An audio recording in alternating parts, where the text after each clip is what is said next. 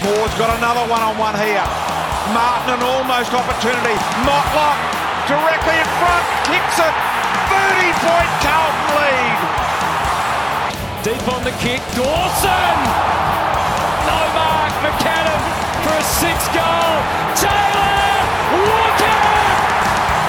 Stevenson, with some dash, taking it on, the barrel for territory, that could do it. The mark to Allen, the seconds tick down. It got so tight towards the end, but it's a sweet taste of victory for West Coast. It's MPO Sports Podcast. It's Tuesday night, the 1st of August. And we've just got through round 20 of the AFL season, and it's that time of the year where players that we've been used to seeing run around for quite some time start to announce their retirements. And one would argue possibly the biggest name in the game for the last 10 plus years has announced he's going to retire, and I've seen the most ridiculous stat rubbish on a social media post where I think it was Fox Sports had worked some bloody formula out to say that this chap, Buddy Franklin, has kicked the most goals in AFL football. What are your thoughts, Aaron, and how are you?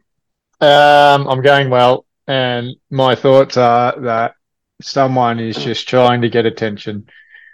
If you want to talk about, some people saying that Buddy Franklin's the best forward ever, name one all-time great defender that he's played on in the last however long of his career, when, Lockett and Dunstall played on Djakovic and Silvani and these sorts of blokes every single week of their career. Yep, 100%. Basically, look, we know when it comes to those two full forwards in particular, and probably I'll be biased, more so Plugger, it's probably why Matthew Scarlett's got a reasonable record as a full-back, because I don't think he would have stopped Lockett in particular, and most likely wouldn't have stopped Dunstall either. No, he didn't have to play on any 1,000-goal forward, really, did he? No, look, probably the most prolific goal scorer he would have played on in his era would have been nearly the G-Train. And the G-Train played a lot of football up back originally anyway. I would have said Matthew Lloyd as well. Yeah, look. But the Velvet Sledgehammer. Again, they're not in the same category as Ablett, Dunstall or Lockett, are they? So let's just acknowledge that Buddy's been a very good player for a very long time, but let's not pretend that we need to go and readjust stats just to appease some people. Yeah, true. And also with the making this formula that they didn't work, just didn't mention how they worked it out. It didn't account for accuracy, and let's be brutally honest. One real smudge on his game is his accuracy on a set shot, I would argue. Yeah. Not the most reliable. Not reliable at all. I'm not sure how many behinds he kicked, but I've worked it out in the past, and I believe Lockett was a smidge under 70%, and that's about the best of the big forwards as far as accuracy, or you might call it efficiency rate, goes. I believe by memory Dunstall was low 60s, so low to middle 60s, compared to Lockett, which was about 69 point something or other. So, I mean, I'm pretty confident saying that Buddy's not in those sort of numbers. So, he'd barely be 50%. I reckon he wouldn't be much. He'd be between 50 and 55. And look, you alluded to it a little bit in our inbox when you actually mentioned cricket and football, where you said that they changed the rules in both sports for certain players to be stars. Yep. And let's be brutally honest, in the era where Lockett, Dunstall, those sort of guys played, a lot of buddies would have been play on. Yeah. So if you're a cricket fan and you're in the camp that there needs to be an asterisk next to Muralitharan's wicket because of his action and the controversy surrounding that, then good on you. That's fine. But if you're in that camp, then you have to be in the camp that they changed rules for Buddy too, for his arc and his run, because he runs off his mark every single time, and not one umpire's got the balls to call play on. And because the umpires didn't have the balls to call play on, they just changed the rule. That's right. And the thing is, they basically had to cover their asses, as we know, for especially not so much why there's still time left on the clock, but that kick after the siren in particular. Yep. What are your thoughts on Buddy, Jez? Fabulous career. I don't think you couldn't really dream up a better career than his. He's won a couple of flags. He's kicked 1,000 goals. And well, I wouldn't. At the start, when he got that 9-year deal at Sydney, I was thinking, I don't know, how's it going to go? I would call it a success. That worked out all right for all parties. I would have thought. Yeah, look, he didn't win a flag. He went to 3 grand finals, I think, Sydney. Yep. Yep. Yeah, I think I would call that part a success, the Sydney part.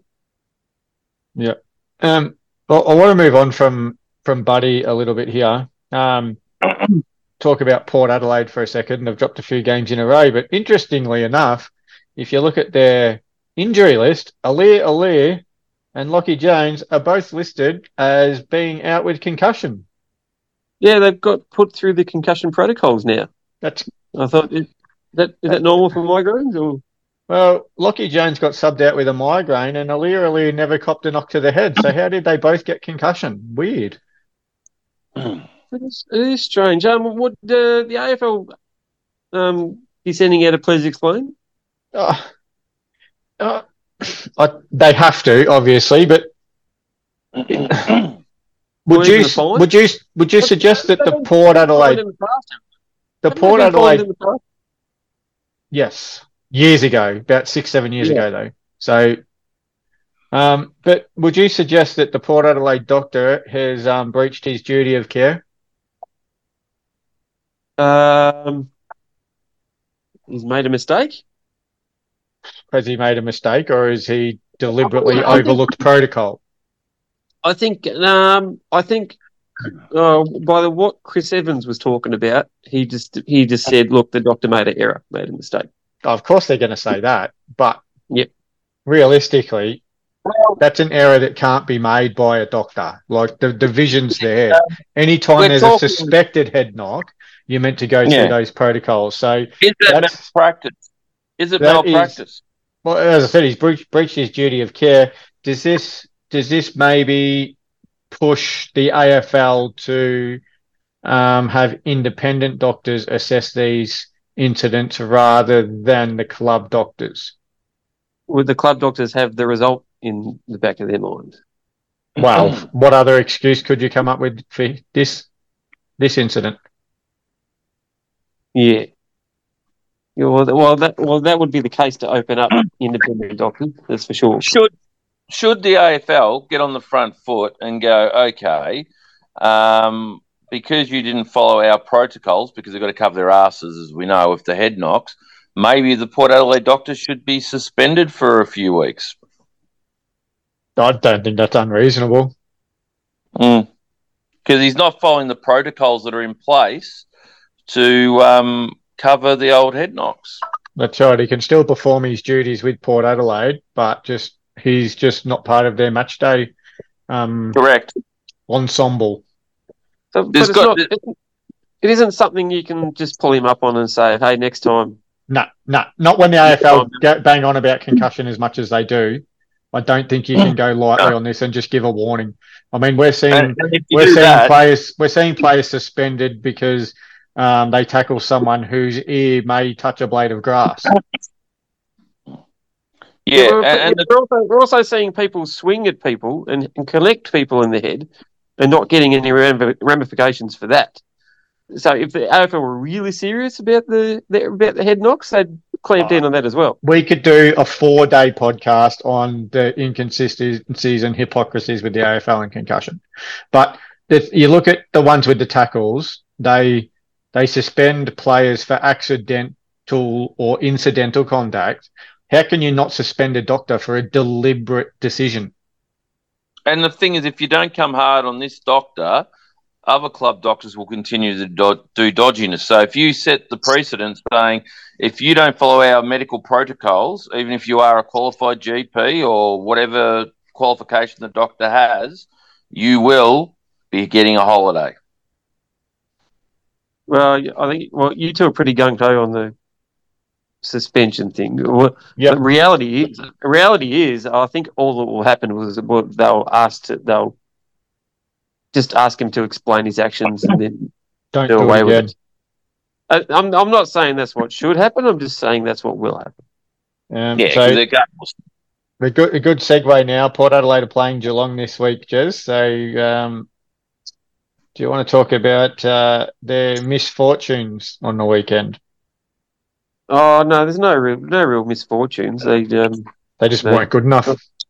They just did it to themselves. So it doesn't really carry into the misfortune. The misfortune is that compounding that, we're going to miss a couple of important players over the next 3 weeks, which is going to make it infinitely harder in Blitz Sarves and Tom Hawkins.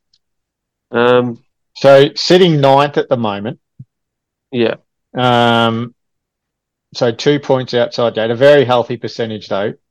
Port Adelaide this week at home, but Port Adelaide have a pretty decent record at GMHBA. And then Collingwood the week after.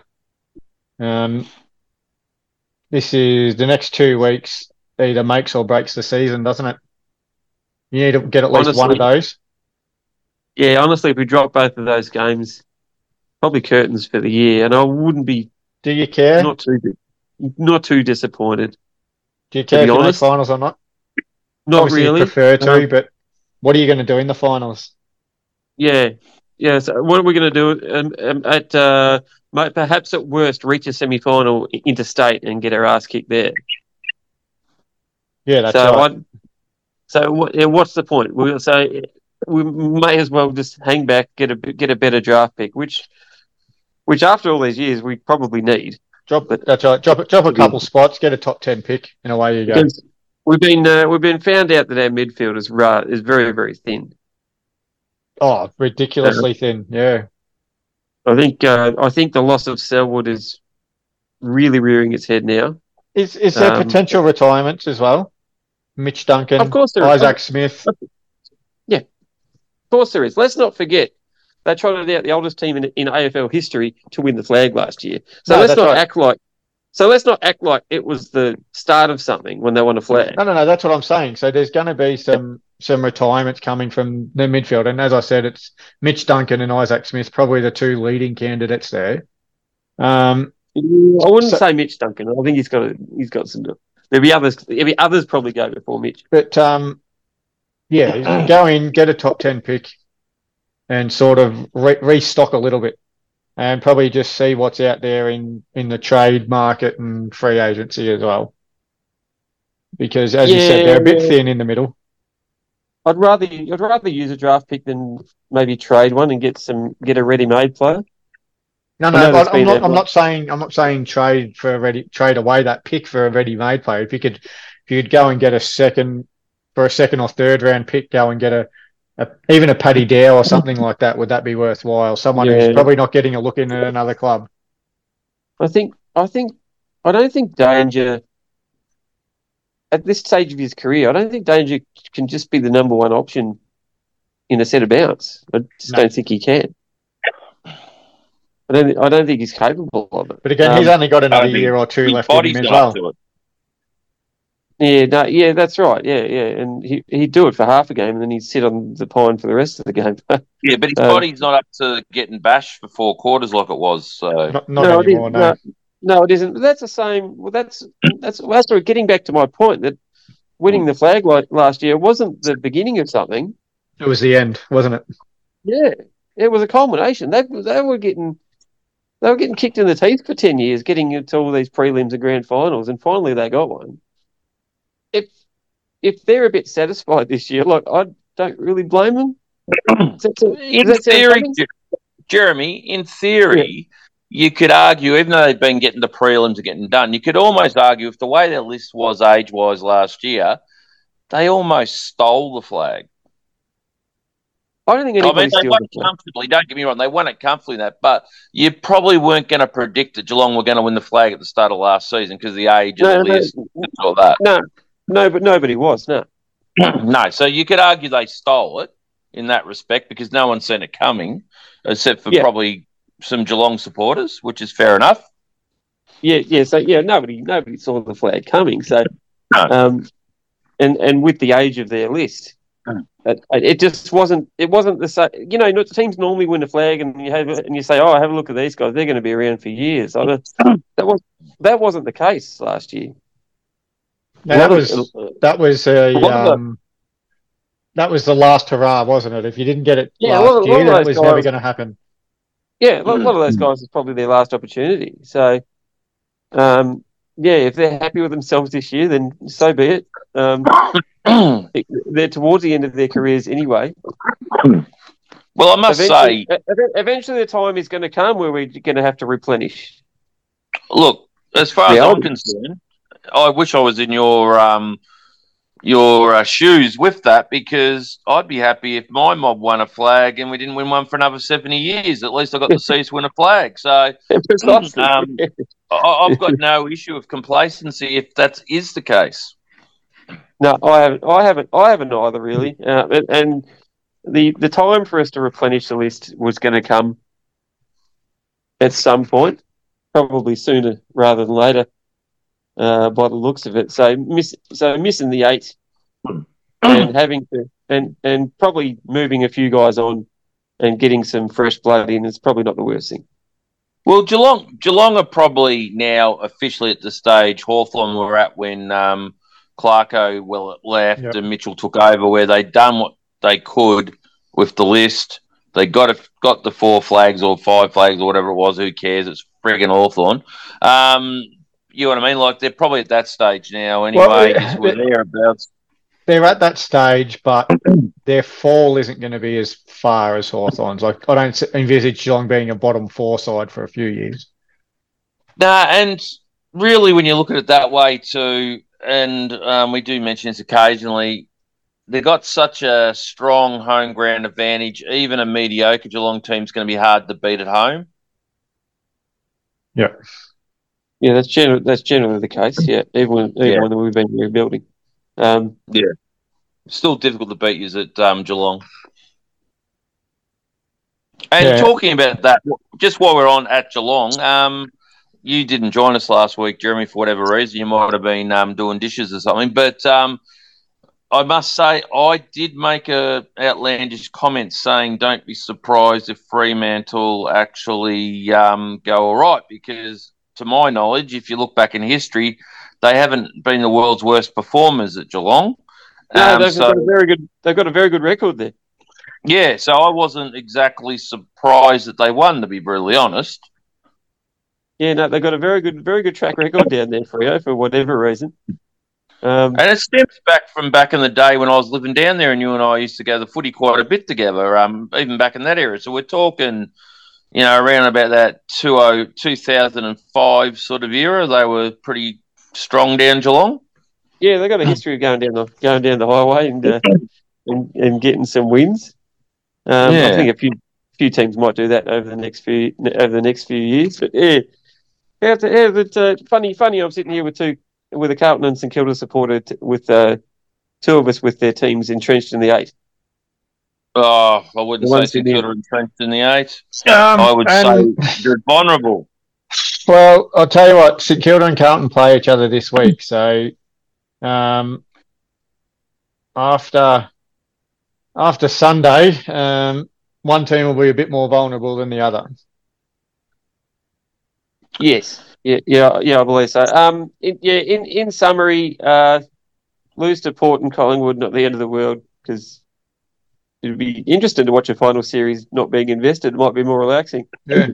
That being said, I said the loser of St Kilda and Carlton's a little bit more vulnerable, but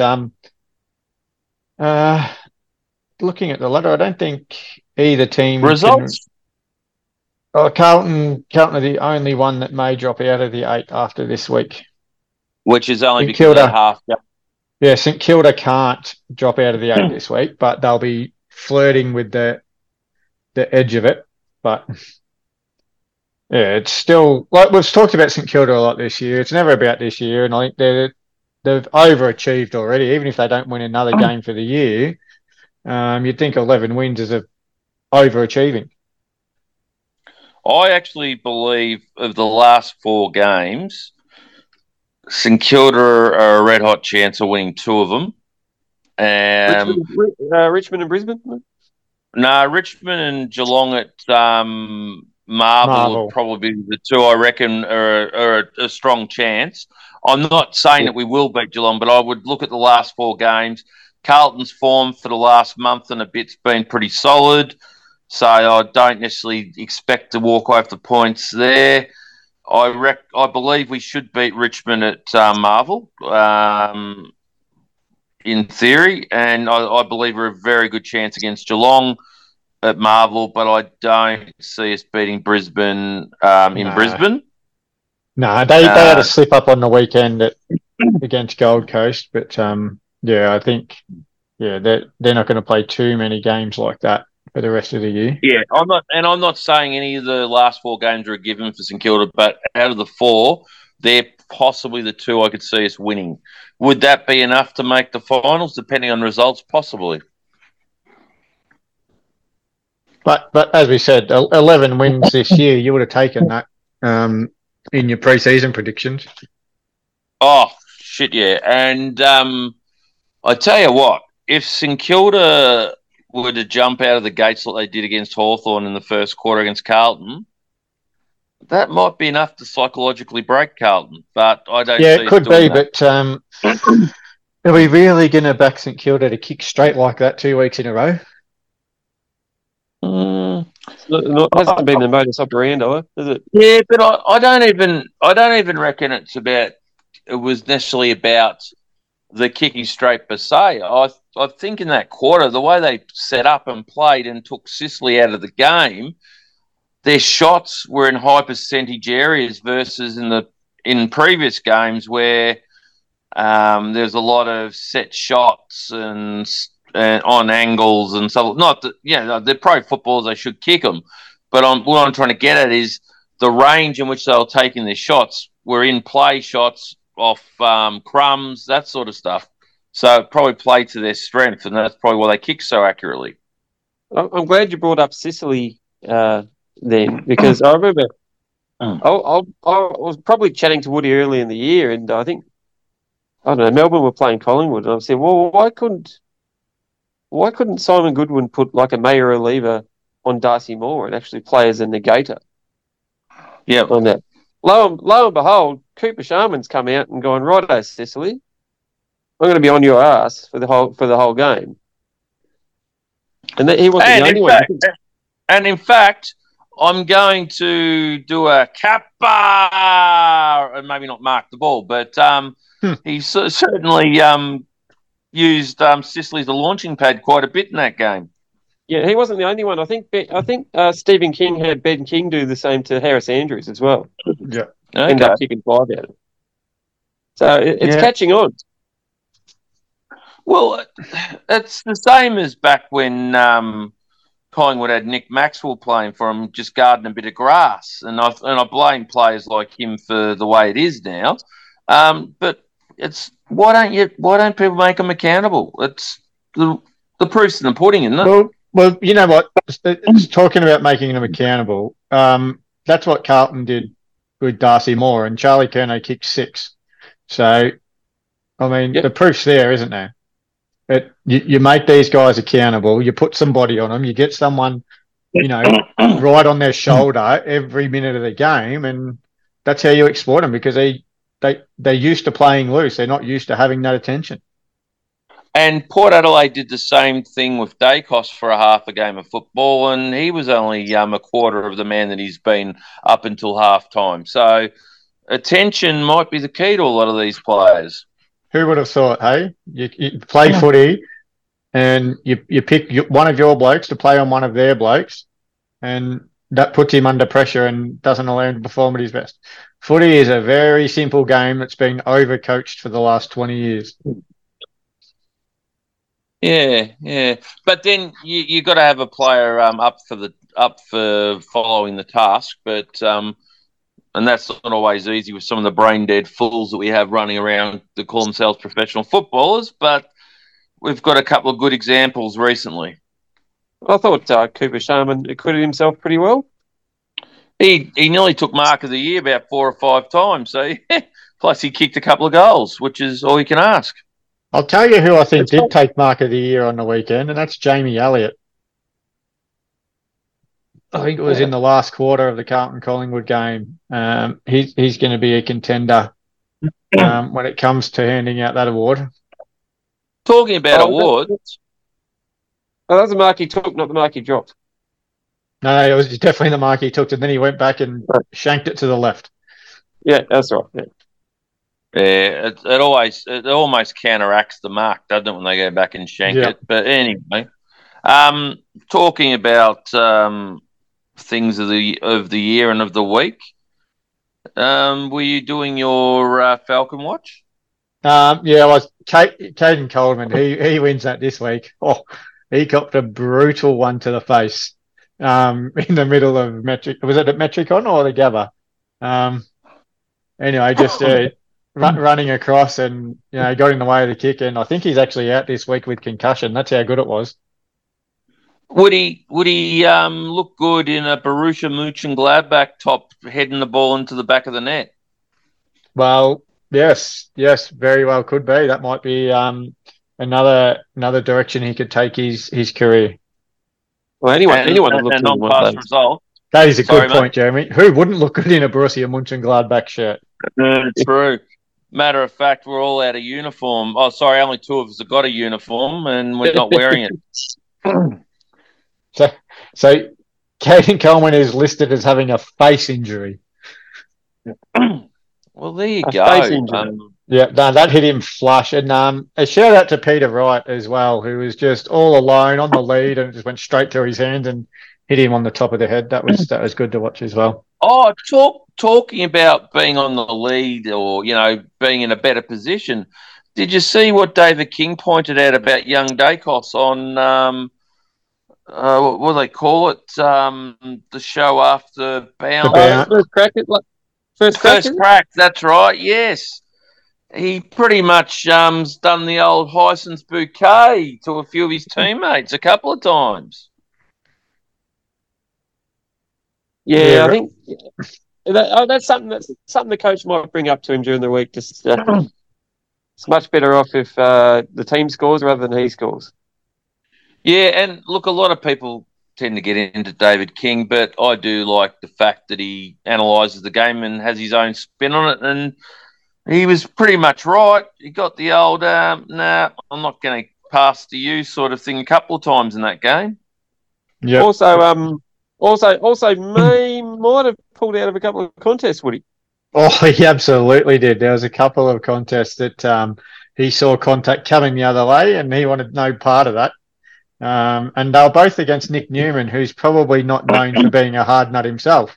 You could also say that's intelligent. The fact that he hasn't hurt himself, he gets to play next week. Well, it's intelligent, but when you just step out of the way and let the opposition get the ball, is it really that smart? May not be good for the team. Let's be honest. Nick Dacos isn't in the. Nick Dacos isn't in the side to win the hard ball all the time. He plays loose and he plays unchecked, and that's his role. But at the same time, when it's your time to go, you've got to go. And he shirked that or hesitated in a couple of those moments, and the ball goes back the other way. Yeah, he's been a wonderful player, and he'll probably win the Brownlow this year. But that sort of stuff sort of does have to be called out as well. No. Yep. And the other thing is that it's that classic Kenny Rogers line, isn't it? Know when to hold them, know when to fold them, know when to walk away, know when to run. Yep. You got to know when you're going to put yourself on the line, and Yep. he obviously does not know. No, that's right. But they were just beaten at the contest, Collingwood, though. I obviously watched the whole game, and I'm tipping you guys did as well. But Collingwood haven't been put under that sort of pressure all year, have they? Every time they got the ball, they were just swarmed. Yeah, Carlton were just pressing up on whoever got it from Collingwood, weren't they? And there's some people that are on social media and whatever saying, "Oh, but you see, when Carlton have won every game in this last 6 games, there's always been excuses. Oh, they played Gold Coast. It was only Hawthorn. Or Port Adelaide had a few players out.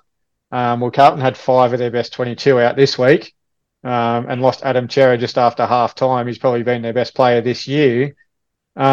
And then there's people going, oh, well, Collingwood weren't at their best. Well, I'll give you the tip. Sometimes there's a team that's not at their best because the other team doesn't let them play their best. And Carlton bought the pressure, which did not allow Collingwood to play their game. I found out. You know what? Craig McRae was out-coached too. I believe he was as well. I did find out something this weekend, which may have been there all along, or it may have just been brought in. Apparently, if you tell the umpire to look up at the screen, that's a 50-metre penalty.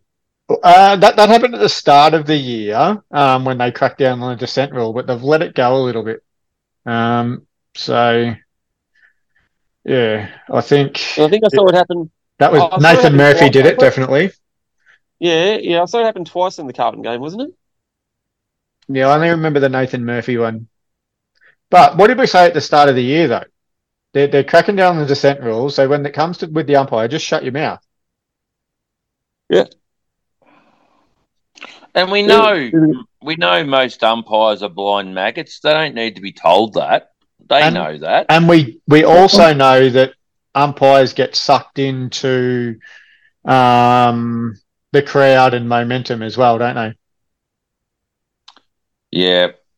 We have 4 central umpires these days, don't we, by memory? Yep. That's 4 rain men running around the ground. So but, what do you expect? Complain about the umpires as much as you want. They don't determine the outcomes. So Carlton won comfortably. They were up by 38 points into the last quarter, and Collingwood kicked the last 3. So let's not pretend that it had any bearing. Collingwood kicked poorly too for goal, didn't they, by memory? They did. But that's to do with the pressure. I was about to say that before you jumped in, was that's normally got a correlation to pressure, among other things, lack of ability and whatnot. But usually the lack of ability shines very well when there's a lot of pressure on. Tell you who else shone well on the weekend. That was Jacob Wiedering. He's back into his best form, and that does wonders for Carlton. So we've got Melbourne in 2 weeks as well. So after get past this St Kilda game, and don't take it lightly, of course, because St Kilda looked good the last few weeks as well. But that Carlton Melbourne good game, in patches. Let's not overstate St Kilda. They've looked good in patches. Oh, let's not understate them either. But that Carlton Melbourne game has got the makings of a very, very big blockbuster. Could be could be a top 4 on the line. Well, some experts are saying Melbourne are back. But Melbourne are back. Carlton should make the 8 from here, but let's not pretend that they're going to be pushing for the top 4. I think that's a bit far-fetched. Well, one thing that has come to light after the Carlton-Collingwood game is this so-called grasp on the flag this year for Collingwood is looking a little bit threatening now. A little bit threatened. But the other results went perfectly for Collingwood as well, didn't they? So Collingwood lose, and then the other teams pushing for the top 2 spots also lose. So it's probably not as big a deal for them. The win lost by 109 points combined. The top 3 lost by. Yeah, but the win for Carlton is a much bigger deal than it is for Carlton winning rather than it would have been for Collingwood losing. Yeah. And speaking of Collingwood, it might be time to give Josh a shout out, Tim. Yeah, it could be. Josh Watson probably working at the South Melbourne McDonald's as we speak. He will be doing the editing, and he will also be utilising the velvet tones of Zaggy 2. And Woody, if I was really the least bit interested in this podcast, how can I reach out to us? NPO Sports on Facebook or NPO_sport on Twitter. Awesome. And I guess let's wait this time next week and discuss round 21. All right, see you later. See ya. Okay.